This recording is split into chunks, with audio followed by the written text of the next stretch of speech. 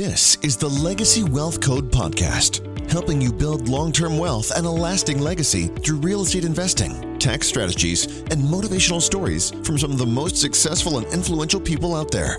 Here are your hosts, real estate investor and entrepreneur, Michael Notbaum, and real estate investor and attorney, Andrew Hook. Hey guys, welcome back to another episode of the Legacy Wealth Code podcast. I'm Michael Notbaum, here with my partner in crime, Andrew Hook. Hey guys, how are you? And we are delighted on a Friday afternoon to bring you some cutting edge content about some of the deal trends that we're seeing, what we're buying, what we're looking at, what we're staying away from, and then just what we're hearing. You and I talk to people all the time in the real estate world, mortgage people, so you hear the doom and gloom and then you hear positivity. And I think trying to decipher where to draw the line in the sand, I think is probably a struggle for most people, including us sometimes. Yeah, I think, to me, and a lot of the conversations I have, I think question mark is the best thing that comes to mind at the time being is like, I think certain markets you've already seen downturns in, of course. Other markets, like the market we're in Tampa, is really held its own. I mean, we've seen some slowdown, but it almost defies the odds. And I feel like there's sort of this kind of stubbornness in the economy, in the real estate market, that sort of, there's all these signs and indicators that things should be worse than they are, but they're not really that bad yet. Yeah. Or at all. And so that's leading to all these questions. And it is kind of mind-boggling. You look at some, interest rates doubling basically from where they were a year, just over a year ago. And people are still buying these houses. And at what point does that, kind of turn around? And I think for us, being investors, you're always kind of waiting for that downturn because hopefully that's where opportunity, presents itself. And you keep hearing that there's so many of these people that are waiting for a plunge and like, okay, we're going to wait for the market to crash in the 2009-ish style crash. I don't honestly believe we're going to see a crash like that. I think you're going to see a plateau or retraction. Some markets you're going to see, maybe a 10-15% drop. I don't see these things. I don't see prices of homes falling 40% or more, honestly. Right. Or rent going down. I mean, we still have a housing shortage in the country. Yeah. So, it's funny because Tampa's got so much stuff going on. I went to Nashville not too long ago. Same thing. There's 20 cranes up in the air. Yeah. And I think, you talk to people across the country, it sounds like big cities, I mean, almost all of them have a ton of growth happening. A lot of it is around multifamily apartment complexes, right, condos. So, you and I talk about this a lot. I still think that there's good value in the Class C apartment complexes that really have it's a mom and pop that have owned them for 30 years. The rents are way under market, but that's because the condition of the property isn't great. So I think there's an opportunity, obviously the catch-22 of that is make sure you understand how to price out your deferred maintenance costs. Yeah. I mean, definitely that and, interest only loans and variable rates and some other things that can snag you in that style of deal. But I think the deferred maintenance typically on Class C is going to be, you have to go in with your eyes open and understanding of that. But I mean, at the end of the day, if you can take a product and you can give people a safe, clean place to live, you're never going to have a shortage of demand for that. Right. So, yeah. And I mean, you and I, we're looking at some deals right now, like the one in Cleveland. Mm-hmm. I think when we start thinking about building long-term wealth, creating a legacy, which is the goal of the Legacy Wealth Code, there's a lot of opportunity in markets to get a good cap rate. Like Tampa's probably not going to give you a 15 cap on something that's turnkey.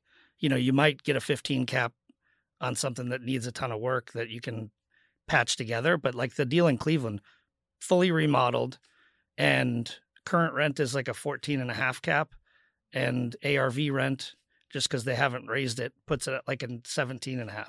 Yeah. And I think, again, I mean, so if, the point of today's podcast, I think, is to kind of understand trends and to see where opportunities lie. And I think, I started hearing people talk about, it used to be Tampa was very much a secondary market, maybe even borderline tertiary, but they were looking at Tampa as kind of a secondary market and starting the conversation as to smaller areas as tertiary markets to say we got to start looking in these. And this is, I mean, I think I've heard this now for about 4 or 5 years. So some of those people were really early on in that trend, but I think now is as you said, you're not going to find stunning deals, or if you find stunning deals in a primary or secondary market right now, they're going to be a needle in the haystack. So it almost forces you into kind of some of these outlier markets where, and I mean, some of the things I think you look for, where do you have strong job growth? Where do you have a town or city that's, holding its own? Maybe they're reinventing themselves somehow. Maybe they just continue to prosper in some fashion as to they've got great weather, they've got great tax benefits or something along those lines to keep generating growth. But if you can find those areas that are kind of outliers, maybe not primary or secondary cities, jump on them. Yeah. Well, and it's weird for us because we talk to people in these markets, and it's pretty much a norm there, I think, for people to be getting a 14, 15 cap. So if you start to accumulate properties and you're getting that kind of return, I think the part that I guess a big part of the legacy wealth code is the fact that we push tax strategy, tax planning, taking advantage of things like bonus depreciation and cost segregation.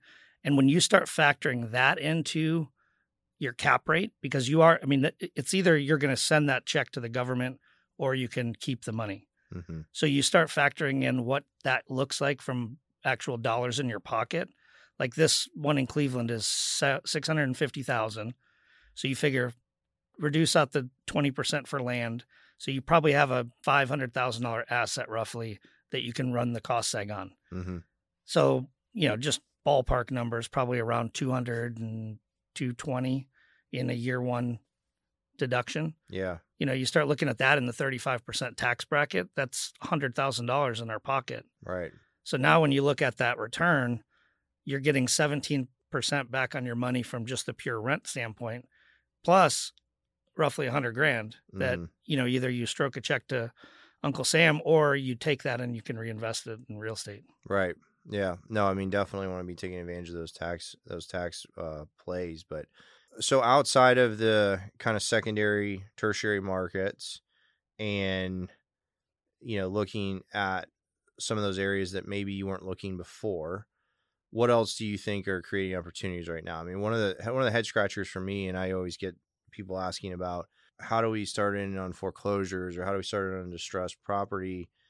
I'm still not seeing the spike on that, at least locally. And I'm not hearing the stories on a national level as to spiking foreclosure rates or anything like that. So, I mean, it kind of begs these questions as to like, where else do you look? And I mean, what are you seeing right now for that? I mean, I think that there's a good opportunity just because the cost to build is so expensive now in those prefab or manufactured homes. Mm-hmm. I can't remember I think it was a podcast we were listening to, and they were saying that their cost is like $80 a square foot. And I think that was even after you tie in and install. So, and we're talking to builders here.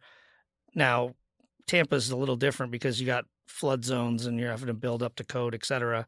$300 a foot, $250 a foot.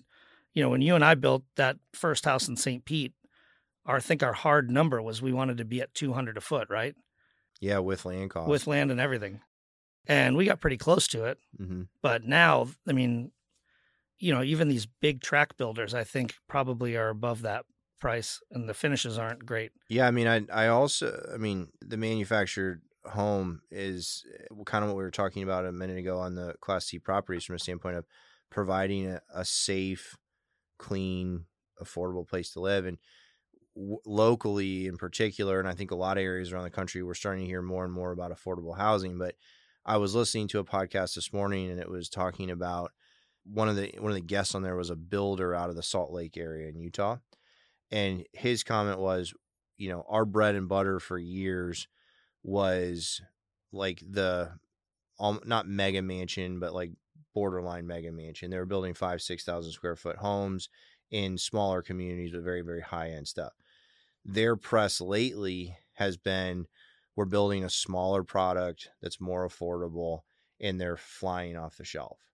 And I really think that there's such an opportunity if you can figure out how to give affordable housing options, and when I say affordable housing, I don't mean, low end stuff. I'm talking about literally like a first time home buyer. What are they middle class type genre of the segment of the population that has a need that has to be met. The challenge around that, as you just said, is if building costs are so high, how do you meet that? But at the end of the day, I think you have an unlimited supply of demand if you can figure out how to answer that. And I think the manufactured home is a great one. Smaller footprint homes is a lot of what this guy was talking about today. Maybe you're going a little bit further outside of the urban core to get a little bit cheaper land. You're putting a smaller property on, or smaller house on that property. But any of those things that you can do to kind of try to tackle the cost and the ultimate, not everybody can afford $1 million home, of course, and so you got to be able to answer that middle ground of 250 to 500 or slightly over 500. Yeah. I mean, and I would say the thing that probably makes me the most nervous, and not going into it or down a political path, but regardless of you're Republican or Democrat, the next 12 months is going to be quite an adventure, I think. I agree. But I mean, that's what creates opportunity at the same token. Right. So, I mean, I do think that, and I think we're a little guilty of this too, because, if you look at, we've been vetting deals lately, but we haven't pulled a trigger on a new purchase in a little while. And I think some of it is, you're kind of in this head scratch moment of, there's so much information coming at you. There's so much conflicting information coming at you. There's a part of me that thinks that sitting back and waiting a little bit and watching is still a good move, unless you know that, hey, this is a diamond in the rough deal that I'm finding. Well, so we also have maybe a tad bit jaded based on the city of Tampa's permitting office and how great they've been to work with. Yeah. What'd you tell me? I'm not doing anything that requires permits anymore for a while, which I can't blame you. But I mean, so you've got that, and then you've got a lot of times these diamond in the rough deals, like the Indiana deal. Hopefully it comes back together at some point. Yeah. But, we talked about it in the last podcast and we had it under contract. It's just a lazy owner who doesn't care. Yeah, you have an unmotivated seller that doesn't really want to make something happen at the end of the day. But, I mean, does that deal make sense? I think so. It pencils out. And do we have to do that deal, though? No, you keep looking. And I think, as we said, the likelihood of more deals coming online in the next 6, 12, 18 months, I do genuinely think there's going to be opportunity there. Well, with these interest rates, there's a lot of commercial play that's probably going to, I would say, start coming around, because they're basically coming to a balloon. They're adjusting, and now they were at 3% or less, and now they're going to be at 8%. Mm-hmm. Yeah, I mean, that's the pro forma for whatever they penciled out is definitely changing drastically when the interest rates adjust at that level. Right. So there might be a really good opportunity, I think, in that realm as well. Yeah, I agree with that. So I listened to an economist speak late spring, early summer, and one of his forecasting pieces was that he thought summer of 2023 was going to still be pretty robust. You're going to have a lot of people traveling. You're going to have a lot of people that are out still trying to, you're even getting sort of still this kind of post-pandemic pent up of, people still want to get out and travel. They still have some cash flowing to them, whatever the circumstances are. But he very closely targeted, I can't remember when Labor Day is. I want to say like September 5th or September 8th or something like that was the date he threw out. And his comment was, watch that date, because I think things are really going to change after that comes and goes. And it's almost this idea of like, put your head in the stand a little bit, maybe, and hey, we're having fun this summer. We're doing our thing, and we'll worry about that down the road. Kind of that mentality. But I think, part of what we started talking about earlier is like the stubbornness of the economy, the stubbornness of the market. And I really think that we're seeing a lot of that right now. Well, eventually somebody's going to be right. Sure. Somebody's got to be right at some point. Because it's been, I mean, I remember when we met, I was the realtor in our networking group, Mm-hmm. and I would stand up and give the stats about the local market. And every week somebody would say, I'm thinking about buying something, but, the market's been so crazy for how many years now? I'm like, it's been crazy for a while. And then, fast forward, another year passes. Yeah. They're still asking the same question. And I think where you had touched on it, like there's almost like a stalemate right now of, a year ago, you put a house on the market and you have 20 offers. So that mentality is still lingering, I think, with a lot of people.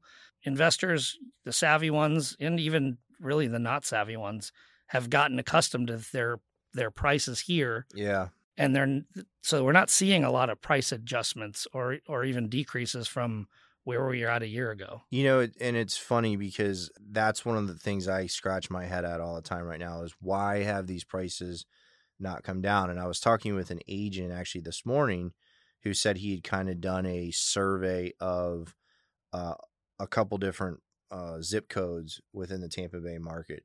And what he said he sees is it's almost the back end manipulation of the deal, meaning the sellers aren't decreasing their prices, but they're offering all kinds of credits and incentives on the back end. So it's almost like keep the prices here, but we're going to help you out on buying down your rate or closing costs, whatever it is. Yeah, exactly. And I mean, there's all kinds of reasons you want to do that. And again, that podcast I was talking about earlier about the builder in Salt Lake, his comment was they're always concerned about keeping sale prices at because they've got to keep their comps where they are to keep moving their inventory and their product. But his tackle on it was we are doing permanent interest buy downs for loans to get them into the 4s and 5%. Wow. And he was like, that's costing me $30,000 or more to do that, but it's bringing me buyers that because they're the only ones that are. They don't care. Their monthly payment is the same whether they're paying that interest rate or whether you're taking $80,000 off of that purchase price. Right. And as the seller, he doesn't want to take that money off the purchase price, of course, but so you're spending 30 to make an additional 50, I guess, at that point. On the back end. Yeah. But it's just funny to watch because I feel like there's all this sort of like back end work to try to keep prices almost artificially inflated, and you wonder when that steam runs out. Yeah. Well, in this market, Tampa doesn't seem like it's going to run out. Very true. And then you've got other markets, like the ones where we're buying properties or looking at buying properties that have great cap rates. 10 years from now, those properties are probably going to be worth about what they're worth now. Mm-hmm. They just don't ever see a lot of growth from an asset appreciation standpoint. Sure.